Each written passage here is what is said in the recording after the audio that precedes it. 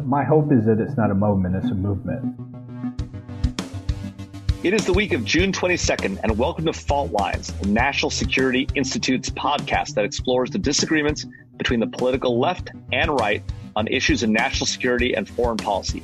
I'm Jamil Jaffer, NSI founder and executive director. Today, we'll be doing a deep dive with Bishop Garrison, director of national security outreach for Human Rights First, and co-founder and president of the Rainey Center for Public Policy. Bishop is a graduate of West Point and the recipient of 2 Bronze Stars, a Combat Action Badge, and a Meritorious Service Medal.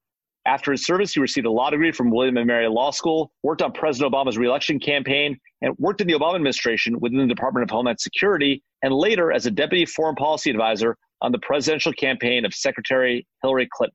Bishop, listen, thanks for being here. No, thanks for having me. Bishop, talk to us about the moment that we're in, right? We saw the killing of George Floyd at the hands of law enforcement officers. We've seen legitimate expressions of outrage and anger, frustration. We saw the protests. We saw the alleged reform that's taking place. But this isn't the first moment like this, right? It isn't just Ahmaud Arbery and Breonna Taylor and George Floyd. There's a long history here going back to the very roots of our nation, the continuing state of slavery and the vestiges of racism that have stayed with us, right? We know this has been with us a long time. This moment feels different, though. Is this moment really different? My hope is that it's not a moment, it's a movement. I believe in that regard that this movement is potentially different. One, I think it was the impact of having multiple innocent Black lives, one after another, highlighted in not just months, but you're really talking weeks, with protesters, with supporters telling the world at large, look, Black Lives Matter. We have been engaging in this issue for so long now. Look at what we're telling you. And to see that video, 8 minutes and 46 seconds, he cried out for his life. I think that is what has really shaken so many people to their core, that it doesn't matter your background, socioeconomic status, the color of your own skin. To see that, to watch that video and not be impacted by it is just absolutely impossible. So I think that is what has really brought us to this fever pitch. And then when you add something, for instance, like COVID-19, and you're seeing the racial disparities associated with it, and you tie that back to what Black people and what people of color at large have been going through in this country, I think it's incredibly, incredibly powerful. And that's what we're seeing taking place right now. One of the ways I've thought about this, and I'm interested in your thoughts about whether this is the right analogy, and maybe it's not, but sort of these underlying long-standing issues of race and the way we've handled in this country are sort of the kindling, right? COVID-19 may have been a fire starter or a match in some ways. And then we've got China and Russia and some of these nation states outside pouring lighter fluid on the fire. Is that a fair way of thinking about it, or is there another way to think about it that makes more sense? I think particularly right now in the present, yes, I think that's a good way of looking at it, that you had so many different efforts and issues that are impacting this particular dialogue right now. I think you've already kind of laid it out, that the original sin of slavery, 400 years of not simply oppression, but of human rights abuses, distinctly focused in on Black Americans, is really what we're ultimately talking about and what we're discussing that we need to deal with here. But when you add the fact that you have Russian and Chinese misinformation and propaganda, and when we talk about the COVID disparities, those are not disjointed from the overall discussion of what Black people have gone through in this nation. I mean, the underlying health issues that people of color are dying from are directly tied back to the lack of opportunity, the lack of economic wealth, all of these issues that are inherently built within this system that is built on racism. So there's no way to separate all these different things. And you have foreign entities that are trying to take advantage of that. And you have domestic entities as well. You have white supremacists that are trying to infiltrate a lot of these protests. And you see a lot of the damage and destruction that's taken place. All of it is coming together to build this power keg that we're now watching the country deal with. Right. No, I think that's exactly right. So I want to talk a little about your own experience. So, you served in the military, you've worked in foreign policy and national security establishment for years at the highest levels of the government. And now you're out in the nonprofit community doing that same sort of work. Talk to me about your path, your personal experience, and to the extent you're willing to talk about with racism, what have you experienced and what have you seen in the sort of larger environment in this community in particular? Sure. I think the grander conversation, for me at least, is the backdrop of growing up as a young Black man in South Carolina. My parents were college sweethearts that had known each other since they were 14 years old. They grew up together in Gaffney, South Carolina, small town. If you ever watch House of Cards, that's where Frank Underwood was from and represented, randomly enough. It's a real town. So they grew up in a time of segregation and both went to SC State, an HBCU, a historically black college university in South Carolina. So to hear their stories and to know what they went through themselves really impacted me. I started off in elementary school at a majority black school, and my mother was a career educator. She began teaching in my hometown, Lexington, the district we're in. So I went from majority black to being the only black kid in the majority of all my classes. So again, all of this historically is what I grew up in and what helped shape my personality at a very early age. And to continue through to high school and make that decision, I was approached by a guidance counselor, my mother was, who she was friends with in the district, and said, hey, you should really get Bishop thinking about West Point. Because I think given his grades and his attributes, I think it would be a very good path for him to potentially go down. And for me, my privilege, my opportunity was because my mother was an educator. They weren't randomly going up to every black kid in town with that type of information. So I immediately understood and knew the opportunity that I was being potentially presented with, and understood that would mean I would need to ensure that I had some type of impact on others throughout my career and my life, paying it forward as I moved forward. So race has always been at least in the backdrop. I have not personally definitely not on a regular basis, but personally dealt with direct racism. But when you talk about these systems, you're talking about how others perceive you and the line that you know that you have to walk whenever you go into these rooms. And I think that the new Chief of Staff of the Air Force, General Charles Brown, put out a video I totally missed. I think it was you guys that flagged it. I went back and watched it. It's one of the most powerful things I've watched in my professional career recently, to have a man of his stature at that rank tell you that I have experienced inherent racism. I've experienced both indirect and directly is incredible. To hear his stories of, walking into a room and people questioning on one side his blackness and on the other side questioning whether or not he deserved to be in the room to begin with is astonishing. And that is the type of thing that I have had to deal with. I had to deal with people questioning my blackness at times, or had to deal with people saying, oh, well, I wonder, you speak so articulately. Like, it's great to have you in the room. I have heard those types of things. Yeah, so it is that part of the bias that lives within our society because of these historic systems of racism that we do have to deal with. And for me, I would much rather be able to look the guy in the eye and deal with the person who has the Confederate flag and who's telling me I'm not good enough because of my race, than the more insidious individual that is quietly smiling at me, shaking my hand, and then passing over me for a position that they know that I deserve or should have because they know in their heart that they have an issue with me because of it. Right. And it's just as insidious, isn't it, as you said earlier, that they think, oh, it's so great that you're articulate.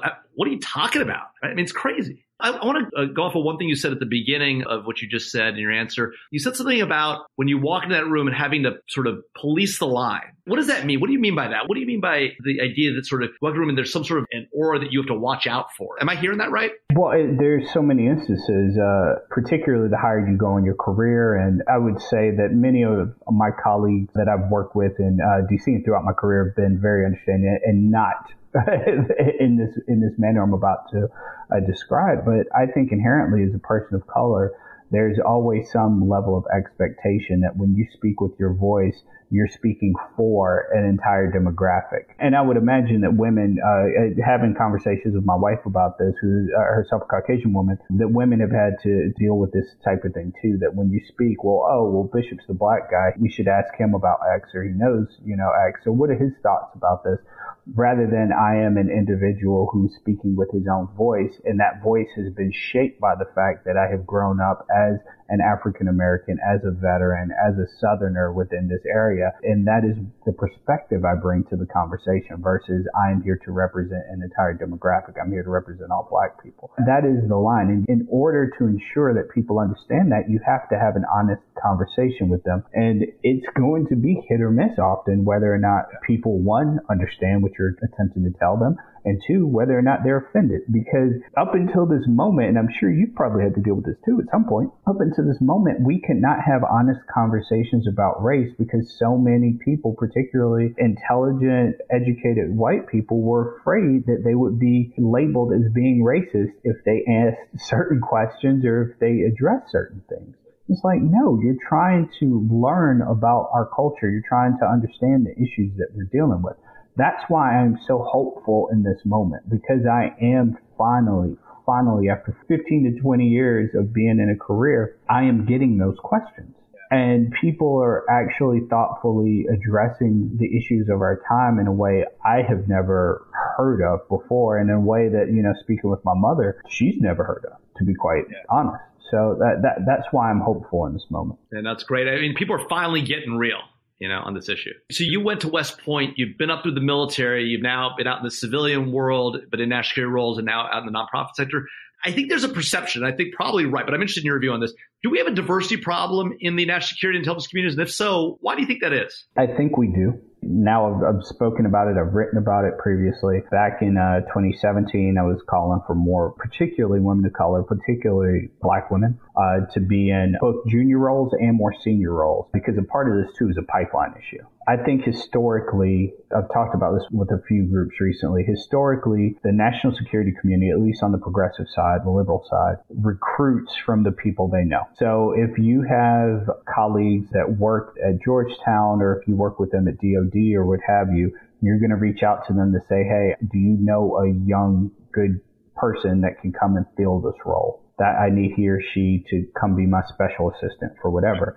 So that's been the pipeline for a very long time. And if it wasn't that, it was, well, who went to Harvard? Who went to Yale? What are your top Ivy Leagues? What do those look like? And those two pipelines look very homogenous. They were very white. They were very male. And it's not to say those individuals weren't deserving, but that does create barriers for more diverse people with diverse voices to enter into the conversation. So that's the problem I think we had. Again, I think it was a part of process and system. And in some points, don't get me wrong, there are always going to be bad actors who are blatantly not going to do right, and who are going to, quite frankly, be racist and not want to hire people of color or women for whatever reasons, for their bigoted reasons. But more than anything, I think it was a failure of the systems that we had in place that were designed to recruit and retain top talent. So it was pipeline issues. Yeah, no, I agree 100%. I mean, the same is true on the conservative side, right? There aren't a lot of conservative Muslim Republicans in national security. Like, that might be an N of like 3, right? But the funny thing is that, even an organization run by my own organization, right? I realized this. We had some of our fellows come to me and say, hey, look, we really think the organization ought to say something about this. And I actually pushed back and said, I don't think this is really our role. And over time, they convinced me. And when I sat down to write the statement we put out, I wrote it at 4 a.m. on a Friday, and a lot of it all just sort of poured out. And there was a lot of sort of frustration and anger that came out as I wrote it, because I realized I was angry at myself for not thinking this was important to do, for not thinking it was our job. But I also then, as I was in that conversation, I looked at my own organization, right? An organization run by a brown person, run by a Muslim, right? At the Scalia Law School. And I just looked at it, and it is shockingly non-diverse. We have a lot of women, interestingly, and not enough, but we have a lot. But minorities, the number is extremely low. And like, I run this list. Like, if anybody's got a network, right? I mean, it's got to be me, right? Like, what is happening? And so it really was a moment of introspection for me. Is, you got to do better, right? You're relying on your networks, but your networks look a lot like the rest of the world, because those are the people that help bring you up, right? And so it's something we all got to tackle. We have made a commitment to doing this, and you're right. It's not just, let's go find a couple minorities to put on our board, right? So then we're good to go, right? It's, we got to create that pipeline, and we're raising people up, right? And it's not like there aren't people who want to be in this field, who want to do it. It's a matter of identifying them and giving that mentorship. I don't know what your experience was, but at least my experience, I've never really applied for a job. Somebody has brought me along the entire way, right? And so, because that's in part, that's the DC culture. The best jobs you don't even hear about, like, you get pulled into. No, if they have to post a job, they post a job after they've identified who they want for the job. And this is why it's so important that we create that pipeline, that we be very deliberate about thinking about it and actually act on it, and not just talk about these ideas, There's also the other side of the coin on this. I don't want there to be a glass cliff either. I don't want the leadership to immediately go out and say, well, we're not diverse enough. Let's immediately become diverse, and let's go hire these 4 or 5 people that, they're smart people, but and put them in positions of leadership or important positions. That's great if they have the proper prerequisites, because if they don't, you're potentially setting them up for failure. And if you haven't clearly explained the expectations and what could be, honestly, the hornet's nest that you're leaving them in with non-diverse people, with white people who have fought for that job and might be deserving, you're setting them up for failure. So that's why I lean so hard on the idea that we have to build a pipeline. We have to make sure that we have proper matriculation for these young professionals. So as they grow up, quote unquote, in their careers in these roles, that you're making sure that, oh, did they have the special assistant to the DASD? What about the assistant secretary? Okay, did we get them in a DASD position and a principal deputy position? Did we do these things? So when it's time for them to be an assistant secretary or time for them to be looked at for ambassador, these other larger positions, they're ready for them. That's the issue that we're having right now. Everyone wants to be better on diversity, but they want to do it right this second. And it's like, well, yeah, there are great people, mid-level people out there that you can get, but they're going to be few and far between because you haven't been investing in this. So build the pipeline now. In a lot of ways, it's almost a way of ignoring the problem. You're like, well, if I just check the box now and I elevate a couple of people who are definitely qualified, elevate them, I don't have to worry about the problem of creating more capability down here. All that happens in that case, it's like a festering wound. It just gets bigger and bigger because we're ignoring the core problem, which is the pipeline problem. It's like the same way we've ignored the very real inequality between the inner city and the outer city when it comes to schools. That's partly economic, it's partly racial. But, we've allowed ourselves to ignore it because we're like, oh, well, we're fixing it later. The way I look at it is it's the difference between being rich and wealthy. Someone can go out and hit it big and have $1 million and they will be happy for the rest of their lives in that particular instance. But let's talk about generational wealth and how you build that. How can their children and their children's children and how does that wealth build? Like, yeah, you can go out right now and you can make your organization look better, make yourself feel better by investing in 3 or 4 people in these positions for right this second. What are you doing about your pipeline? How are you building out this wealth of diversity, we'll call it, for the long term, for the long haul? So 10 years from now, you're not finding yourself back right in this position. One thing that was brought to my attention that I honestly hadn't thought through is I was thinking through this question of, why should we speak on this issue? And one of the things that one of our visiting fellows, Harold Moss, brought to me is he said, look, what you don't understand is that part of the reason why we have a diversity problem in the national security and intelligence community, the technology community too, is that if you grew up your entire life looking at that law enforcement authority, that police officer, and thinking, they're not there for me, you're not going to be interested in being part of that larger community when police are sort of in some ways an entry point to the military, an entry point to the intelligence community. So if you don't trust those institutions to protect you and to do right by you, you're not going to think, hey, I'm going to be welcome in that other community either. Is that a fair assessment of this part of the situation? I wouldn't call them entry points so much as for some individuals, regardless of race, but particularly when you're talking about socioeconomics, for a lot of individuals, their only view or vision of government authority, and particularly on a public safety side, are police or our sheriffs or their local law enforcement. So when you have local law enforcement that are not considering the individuals they police as a community, they're considering them to some degree being a hostile enemy or hostile force, that they're going out and they're warriors that they're going out to fight against, then yeah, you're not going to have the proper relationship built for that young person to view that police or that department or that entity in a positive context. So of course, whenever they get older and they look at the military or they look at the national security community, it's much more likely that they're not going to be as trusting as others might be of those institutions. And that's a major problem. You just recently wrote a piece in Just Security about this whole issue of military bases and renaming them and the like. Talk to us about the issue with American military bases. I mean, let's not forget, right? The Union won.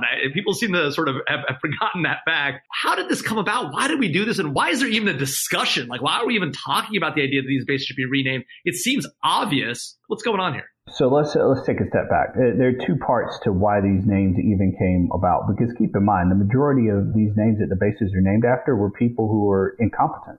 They weren't good strategists. They weren't good tacticians. Like, they were abject failures. And I don't simply mean in the sense that the South and the Confederacy lost. I mean, as individual leaders, they were not good at their jobs. So a part of the reason these names came about first was some level of appeasement. During Reconstruction, you had wealthy, land-owning whites, to be frank, that were looking for opportunities to disrupt any level of unity between poor whites and blacks and former slaves. And you had their leadership in the South that were pushing to restrict this new rising black wealth more and more and looking at ways of doing that. A part of that would be to begin supporting and lifting up, the idea that the South was fighting for their land, they were fighting for their history and getting away from the idea of what we really just finished fighting a war over, which was slavery. So they wanted to disrupt any level of unity coming up. That's a much more broader idea of it.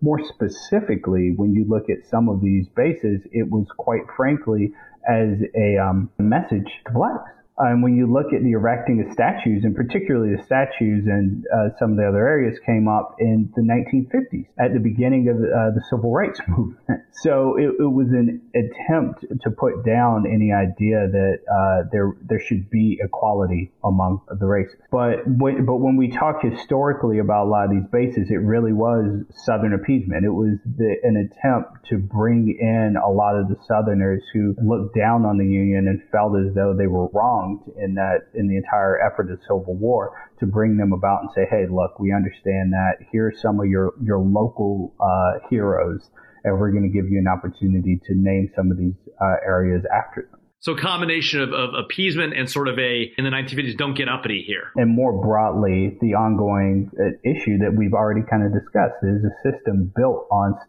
systemic racism. It's a system built on the idea that one particular group of people, because of their color, were somehow less.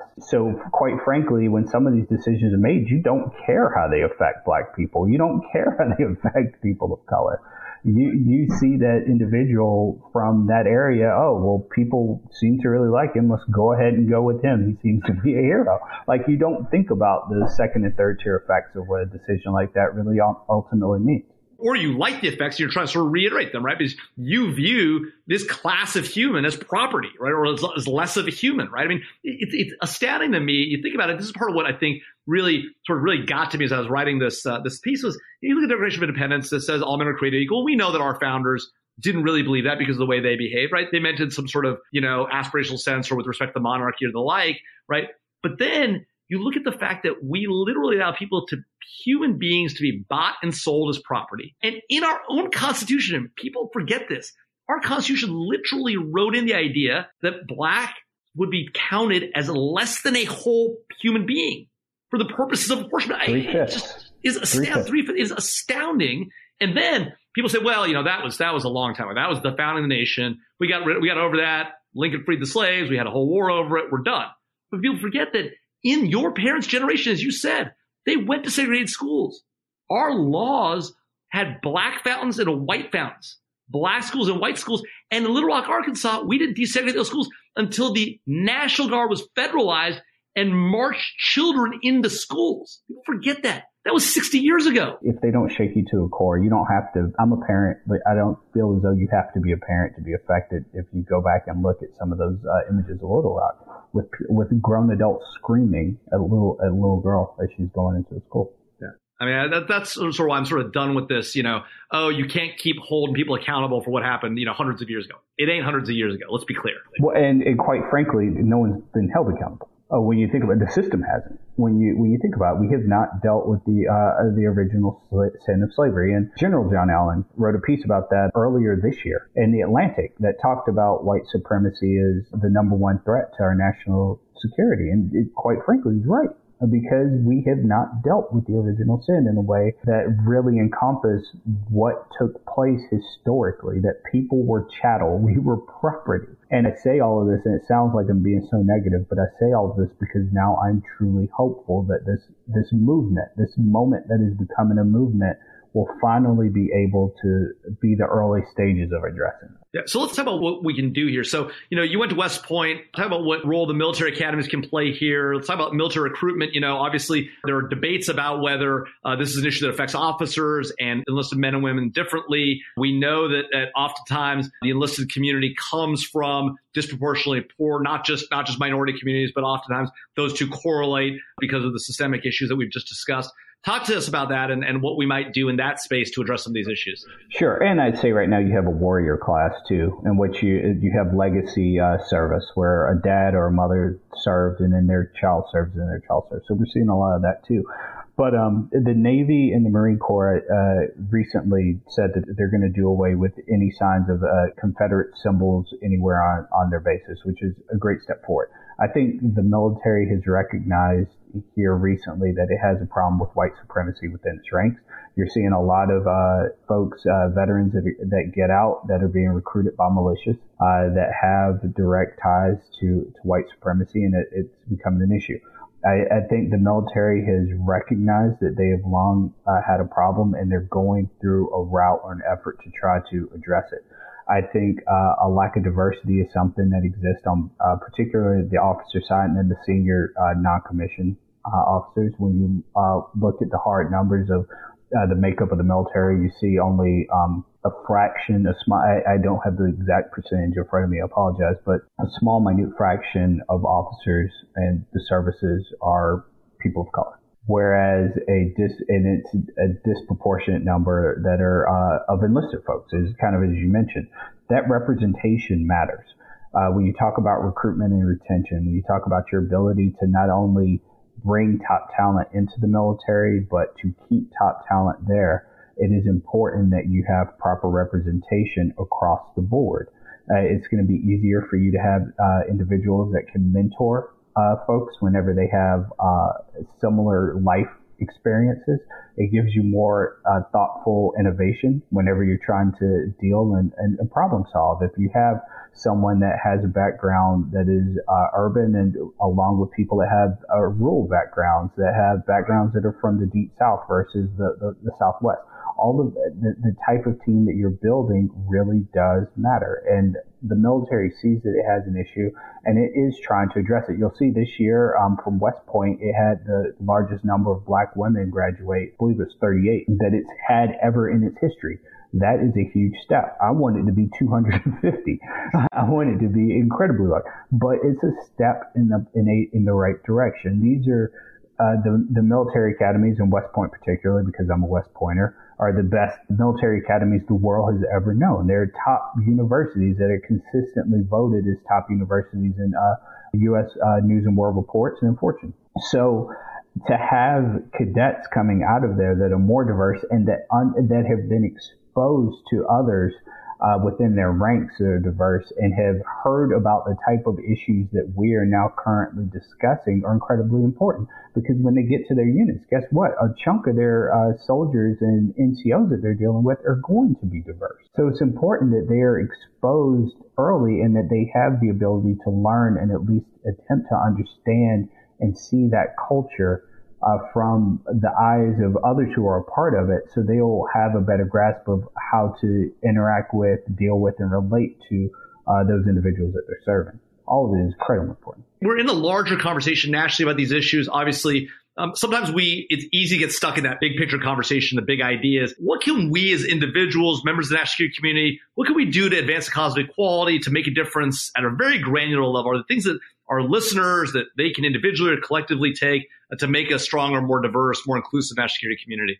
Yeah, keep asking questions. Ask questions of experts and ask them of your peers. I've already told many of my colleagues that, if you don't know people that are diverse, or you feel like you don't know enough, ask me and I'll do what I can to reach out to my networks to help you out.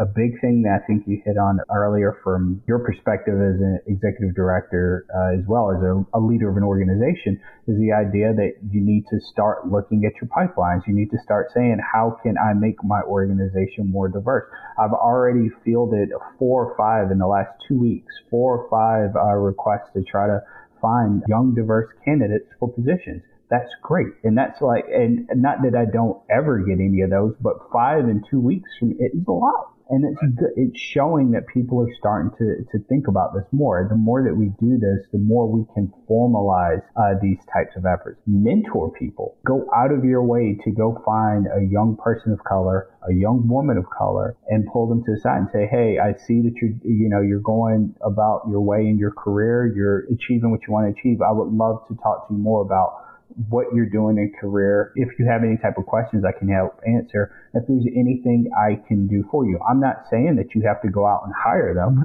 I'm saying that you give them pointers that someone gave you previously that maybe they have not heard about. Tell them about networking. Tell them about, where some of the best ways of getting jobs in DC might be. How do you navigate the Hill?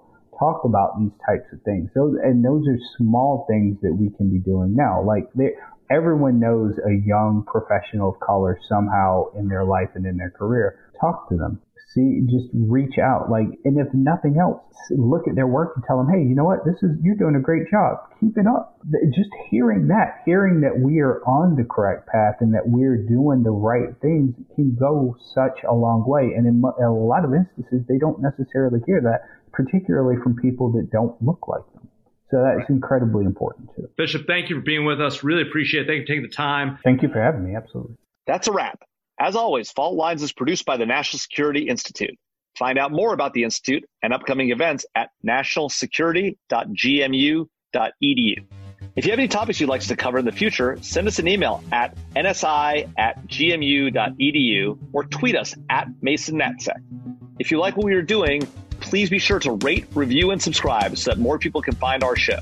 We'd like to thank Claude Jennings for editing, and as always, the amazing and inimitable Grant Haver for production assistance. Join us next week for another provocative conversation and further analysis of national security's fault lines.